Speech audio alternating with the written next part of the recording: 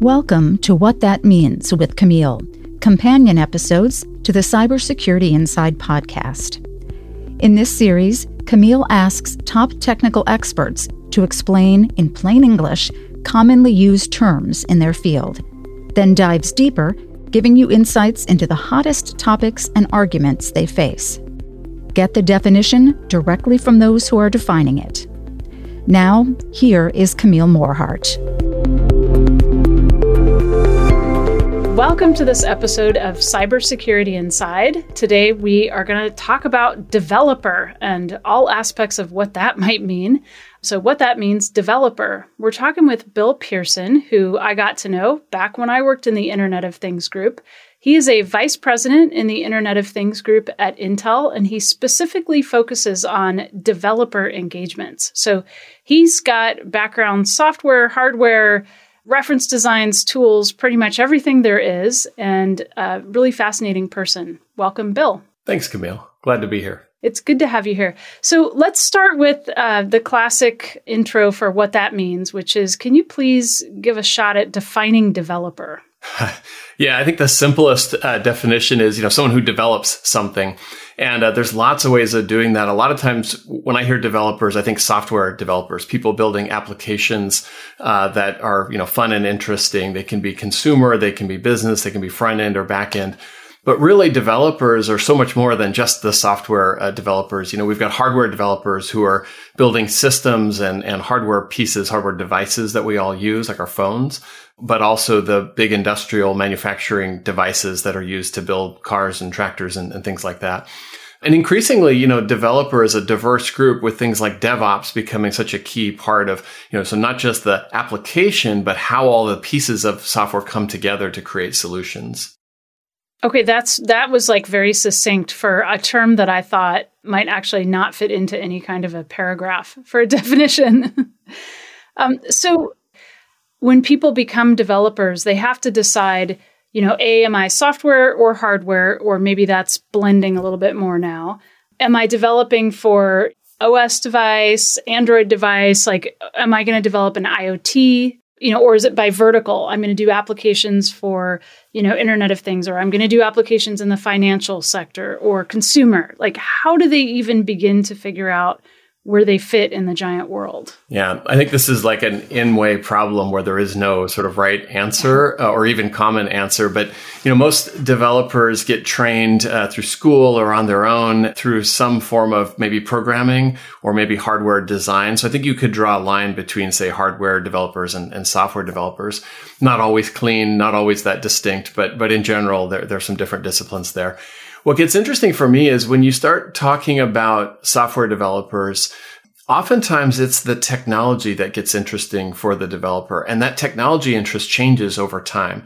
And so what might happen is, I had back in the day people looking at C++ development, and that was the thing. And so they become experts there. But the very best developers keep learning every day. And so now those same developers might be doing Python, and they're building AI applications. And so they have evolved their thinking. They've evolved their toolbox of techniques and programming languages and APIs and models that they would work on.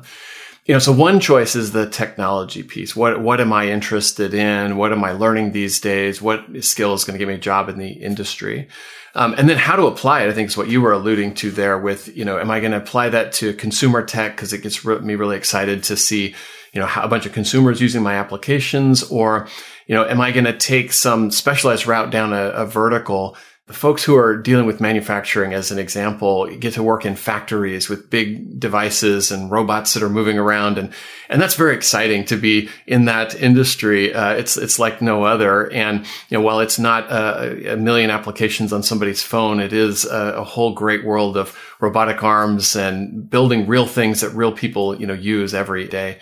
And so there's all of this that comes together for a developer, including where they work. Sometimes, they might work as a developer for hire who's taking a contract to build something for someone else. Sometimes they're at a startup inventing their own products and ideas that they then get to go sell to the world. So I think as we look at developers, it's this complex cube of the skill set in the technology that they're using to build their applications or build their technology, Then you couple that with the type of industry that they might be in, the type of vertical market that they might want to sell to, and then how or where they work and, get their money or their reward for doing that work. So one of the things in the security space that we always think about is training developers to break something, because it doesn't necessarily come naturally, right? Developers are building something, they're trying to make it work, they're looking at a specific use case and making sure the functionality is accurate, whereas breaking something is a different mindset. So how are those two things kind of coming together as security becomes more important? Yeah, there's a set of practices, I'll call them, around security that are starting to become more common. As we think about our own coding practices, a lot of times we'll run code reviews to take a look at what we've built and have other people comment on it and provide feedback. And so there's a whole, security development lifecycle around that where, we take a look at threat modeling, what could break here, and then do security validation, penetration testing. We're deliberately try and break things and see if we can, get into these environments that we're creating. And I think, that's starting to become more commonplace than it used to be, certainly, as developers are thinking more about security and realizing that they need to at least consider it as part of the applications that they're developing. I'll share one anecdote that I heard recently that I thought was fascinating. And that's, a lot of developers are building for the cloud these days and thinking about, hey, maybe that cloud environment, the security is someone else's responsibility. But some data from the NSA that I saw said that, misconfigured cloud resources is one of the most prevalent cloud vulnerabilities that are out there. And that comes from maybe me misconfiguring the cloud resources that I have. So it's this idea of shared security as well, where not only do I need to expect that the providers of the tools and the resources that I'm using think about security, but that I'm thinking about security in my day-to-day activities, including trying to break things and trying to, penetrate my own systems and see if I am as robust as I think I should be. Do you think that developers are in the space of making trade-offs right now between, say, user experience and security? Or have we got to the point where it's not an either or, you can have both? You certainly are always making trade-offs as a developer. It's sort of part of the life. One example that I can think of that, recently we've had to go through in trading off security versus experience is sort of how and when to implement simple things. So if you think about a login requirement, we have a system that has a login. We require developers to go and access that. Where do you put the login? Do you want to put it at the beginning? You can't see anything at all in here until you create an account, register, and log in. Now you can see everything. Or do you want to move it? And how far in do you move it? So maybe I can see a catalog of things, but can I download any of those things? No, you have to, log in to be able to download something. And so those type of trade-offs, we actually find that they do trade off security versus experience. How easy do we make it to access the things we provide? But it also helps us answer, I would say, insightful or thoughtful questions like, what are we really trying to protect? Mm-hmm. And what's the best way to protect that? Do I need a login? And if I do does it need to be here or can it be somewhere else? Then that's a fairly simple example. There are certainly more complex examples, but I do think that developers every day are trading off, where and how and how to approach security versus how to make an experience that their customers are going to want to use. And do you think, are developers actually, for the most part, thinking about security these days? Or is that still something that really only people in certain fields are paying attention to? Well, the news headlines make it much easier to think about security now. So if I'm thinking about, at least my view of developers is not all of them are thinking about security, but I think they all should be. If you can imagine your application, your work, being a New York Times headline is probably a good reason enough to think about security. But, you can be a good judge of, developers can be their own judge of what I'm building and what's the cost of that security breach that might happen. We were talking before the show here about someone who has a lot of public information about themselves. They may not be willing to put in the effort to protect it because it's probably out there anyway. Whereas I might be much more private about, some of that information for myself. And so I'm going to want a different level of security than, the next person. I think that's true for developers, which is why you see some people thinking about security more than others. One thing, though, that I know is really important is to make sure that whatever stance you take on security as a developer, that it's thought about from the beginning. One of the tools that my team has been working on is this thing we call DevCloud. And it's a simple way of taking hardware that's diverse and hard to get your hands on and maybe expensive and just putting it all in one place where we can make it available to a bunch of developers out in the world.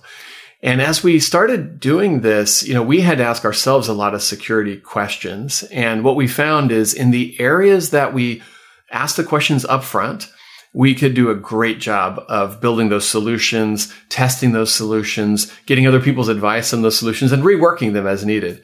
And on the areas where we waited until the very last moment to start thinking about security, it was much more challenging to do the same, right? We had to hurry to catch up, or we had to defeature things to maintain the security that we needed to maintain.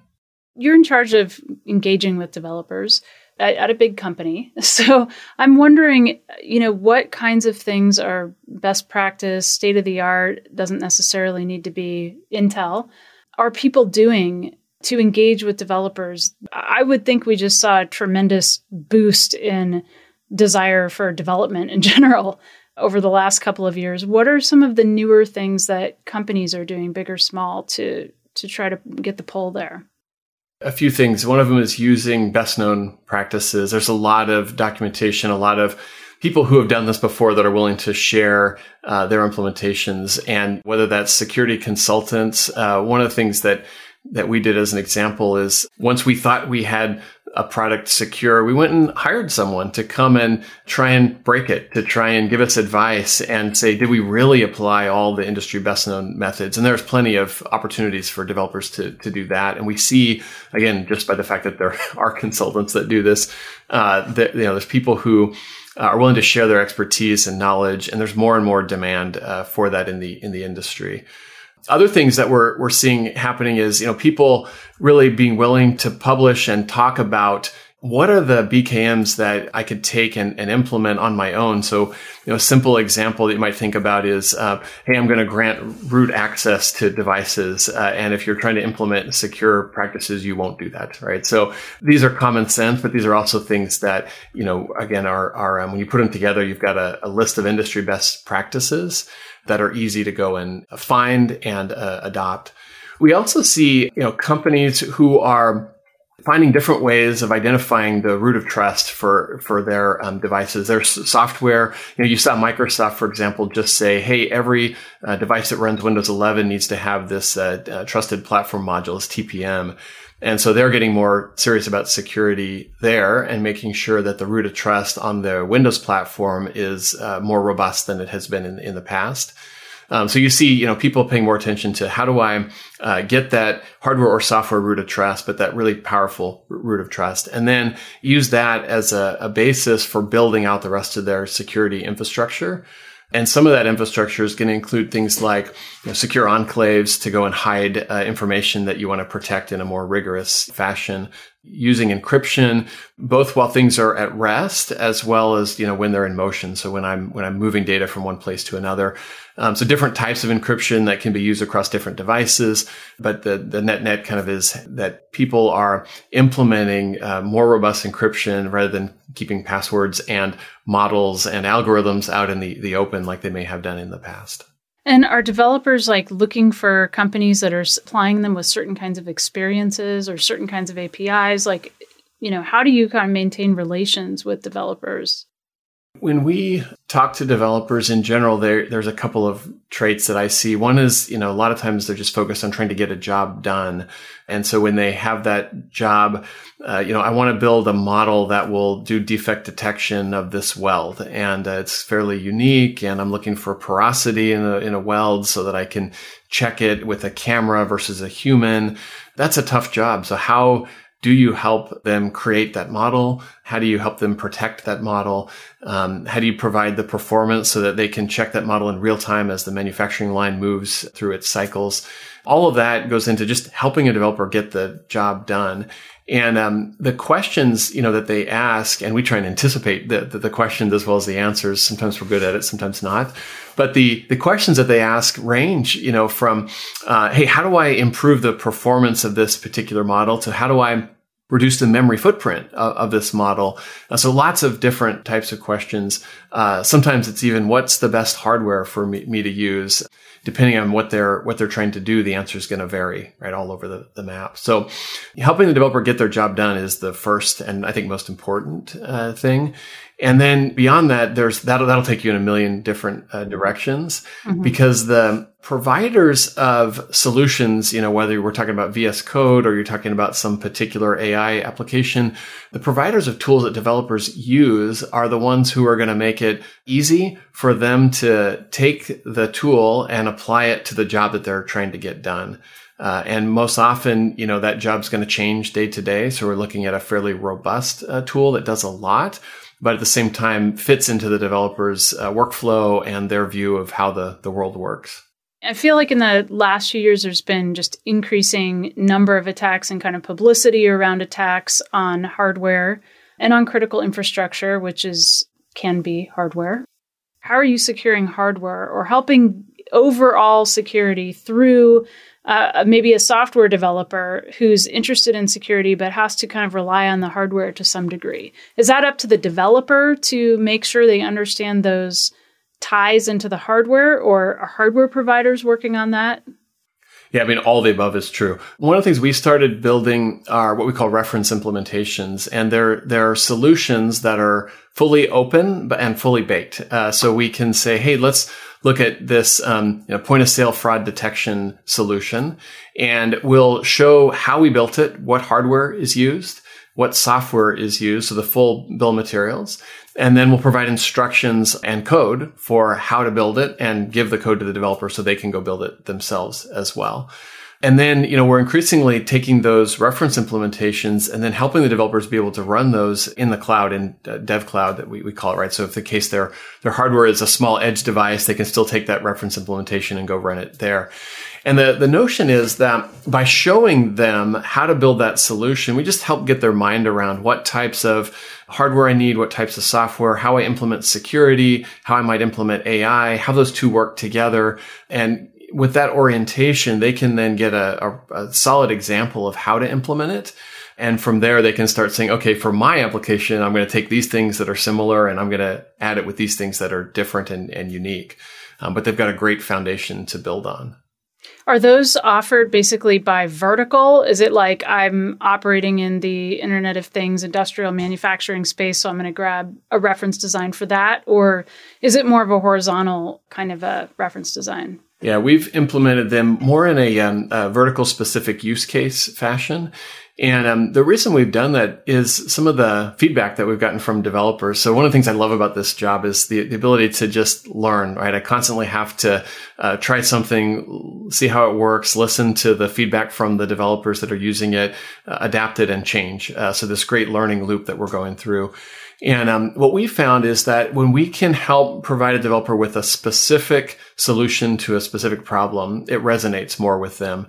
In fact, I'll share, we ran some tests on some of these early reference implementations, and we found that the developers could get through the mechanics of the solution, how to code it, how to implement it. But the question they came back with is, why am I doing this? And so when we could apply it to a particular problem that they were trying to solve, coming back to weld porosity detection or point of sale fraud detection, then it resonated. They said, oh, now I understand, right? That's why I'm using this model. That's why I have this application. That's why you asked me to use this hardware. So we've created a variety of these based on common use cases that we see happening in the industry. And every day we wake up trying to say, okay, what's that next use case that a developer would be interested in? And how do we sort of build it, test it so that it gets dialed in to something that's going to be useful for those developers? You've worked with developers for a long time, right? A long time. Yes. Have you noticed any kind of changes? I have. One of the changes that I'm seeing is that developers are much more interested in AI these days. So start with that one. In the past, what I'd seen is there's a lot of developers who are kind of in their niche technology area. And you might say, oh, I'm a C++ developer, as we talked about before, or maybe I'm going to, do something in Rust or Python or Go. today, what I noticed is that regardless of the use case, regardless of the industry, regardless of the technology, that AI seems to be showing up for developers. We're seeing it in the PC, where developers are trying to say, oh, can I use AI to reduce background noise in telephone calls? We see it in the data center as we're training these large models to recognize things. And you certainly see it at the edge where a lot of the inferencing use cases are running, whether it's a car trying to detect lanes on a road, or whether it's a defect detection that I've been talking about, where I'm building something and I want to see if that weld is done correctly. And that's changed a lot of thinking because, now with these AI implementations, you have algorithms, and these algorithms are the secret sauce. So they need to be protected, right? My models need to be secure. And that brings us, around to security, where I think, security has been fragmented in the past. Some developers don't care at all about it, and some care a lot about it. But when we start seeing AI come into place, there's a much higher, at least recognition of the need to secure the application so that AI is able to stay protected, stay secure, stay implemented in the way that the developer intended. Well, why is that? I mean, why is AI such a catalyst? I'm guessing it's because we're gathering private information in order to create models, or, IP information that we don't want out anywhere else. Why is that such the driver? Yeah, I think that data is one, absolutely. There's, when you think about why can we do AI now that we couldn't, and there's many reasons, but one of them is this large data sets that are starting to exist. And you think about all the rules for what to do with data. One thing is just being careful about, hey, how do I protect, PII, so personal data? How do I protect sensitive data, whether it's personal or not, but sensitive to my business? How do I make sure that I'm, only letting people who have a need to access that data access it? All these type of requirements and more require security. So the developer needs to think about it there. The second thing is that from a model or algorithm standpoint, once I use that data to go train a model, now I need to secure that model, because oftentimes that's my IP, my proprietary information. So it's not just data that I want to protect, but it's how I've used that data to create this AI algorithm that I'm going to go use to drive my business. Okay, so that's kind of all aspects. Is it the same developer working on the model as the inference, as on actually just even classifying the data labeling, or are those all different people? Yeah, it depends on the business and the model. If it's a small team, it's going to be all the same people. But some of the interesting things we found is, we did some research a couple of years ago on what do these teams look like, these AI teams, and people who are taking data sets and training data sets, training models, and then people who are going and building applications of those to do inference and such. In the past, they'd largely been separate entities where you have, one person who's working with the data, and they're sort of throwing it over to the wall to these other teams. And today we're seeing much more integrated teams, while the people may still be specialized in the work that they do, but they're part of an integrated team that's working on this particular application. And so that's a little bit of change in terms of how the folks are organized. Whenever we approach a problem like this, one of the things that I found really helpful is this idea of identifying the actors and sort of their journey through the development process. And so you were talking about, data labeling, for example, and who's going to do that? How does it work? What tools do they use? What's the workflow like for somebody who's going to go and label data? And then once I've labeled that data, cleaned it up, and I want to go start training the model, what does that function look like? And then the question, who's doing it? And so if it's going to be the same person, how do you make sure the continuity of the tool chain is there, and so they can easily move from one task to the other along that journey? If it's a different person, how do we make sure that the data is easily transposed from the first person to the next one in line there as they go through their tool chain? And I suppose kept private or secure or confidential the whole way through. Yes. Not everybody's in the same location, especially now. So you're digitally transferring that information from person to person, I guess, as you collaborate. Yeah, either transferring that information from person to person or from tool to tool if it's kept in the same repository, right? Giving access to that data at the right time to those various people around the globe, as you point out. Has a developer or any kind of a competition or event that you were at ever done something that you've put out or your team has put out expecting one thing, kind of paving the path and for the direction that developers are going to take it and got back something completely different? We used to do hackathons with developers where we would put new technology in front of them and say, hey, go figure something out with this technology. And I'm always surprised at what developers do. So the answer to the question was, well, yeah, all the time. Okay. Sometimes it's, seeing how creative they can be with a piece of technology. One thing that strikes me, there was a gentleman who won a contest in the past year or so, and he was doing clean water detection, which was kind of cool, right? And it was just his way of saying, hey, look, I want to take AI and apply it in a way that's meaningful to the world. And that was, perhaps shouldn't have been surprising. We use it for detecting all kinds of things. Clean water makes sense. At the same time, in some of these Internet of Things competitions that we've done, I've had developers build smart trash cans. Like, okay, what's that for? Why?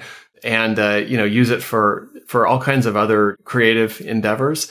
But to me, that's sort of the nature of developers is their creativity, their innovation, and their willingness to try new things and see what sticks.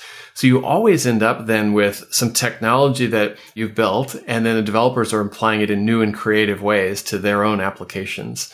And it's, to me, one of the most fascinating and satisfying things about being in this world with developers. So at the risk of having to speculate about things, or I wanted to ask you about ethical AI. We're talking about AI, we're talking about security in this, but also ethics, which kind of maps over with security and privacy. Are you ever surprised at what comes up in that space? Yeah, this is a space that has been fascinating because there's all kinds of concerns around ethics in AI that, maybe you don't think of at first blush. And so, if you look at as an example of, hey, I'm going to identify a face in a picture, there's a lot of advantages and goodness that can come from that. There's also a lot of risks. And so, you look at what harm can come from AI and what we're doing there. And what we've had to do is build a set of principles around what does it mean to be ethical in AI, and how are we going to make sure that we're not building things that are going to be a detriment to society, or that the things that we're building are going to be used in the way that they're intended. That's a complicated task sometimes, but it's also, something that we feel is important and worth doing. So we've tried to build it into our education of ourselves. We built it into the license agreements as we're licensing technology, to developers.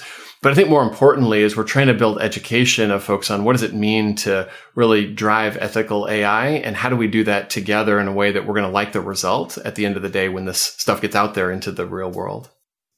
Yeah, that's interesting. And I will just let people know, in case they're interested in hearing more about it, that I interviewed Chloe Audio specifically on responsible AI, which of course could also be called trustworthy AI or a variety of different terms, as well as Ria Cherivu, who's the chief ethics architect. I interviewed her on deep learning, but we went into conversations on AI ethics as well. So yeah, thanks for bringing that up. Yeah, you bet. Very cool. Is there any other thing that I should be asking you about to give people a feeling for who are developers and how do I work with them? I don't think there is anything else. The only thing that I might offer as advice, though, for people who are looking to understand more about developers is there's lots of places you can go and hang out with developers. Stack Overflow is the first one that comes to mind. Look at some of the questions that get asked, the type of answers that are being provided, the way the community comes together and works with each other to solve some of these common challenges, problems, things that developers are trying to work on. Okay, great. Thank you so much, Bill, for your time. I really appreciate it. Bill Pearson is Vice President of Internet of Things Group at Intel. Thanks, Camille. Glad to be here. Stay tuned for the next episode of Cybersecurity Inside. Follow at Tom M. Garrison and Camille at Morehart on Twitter to continue the conversation. Thanks for listening. The views and opinions expressed are those of the guests and author and do not necessarily reflect the official policy or position of Intel Corporation.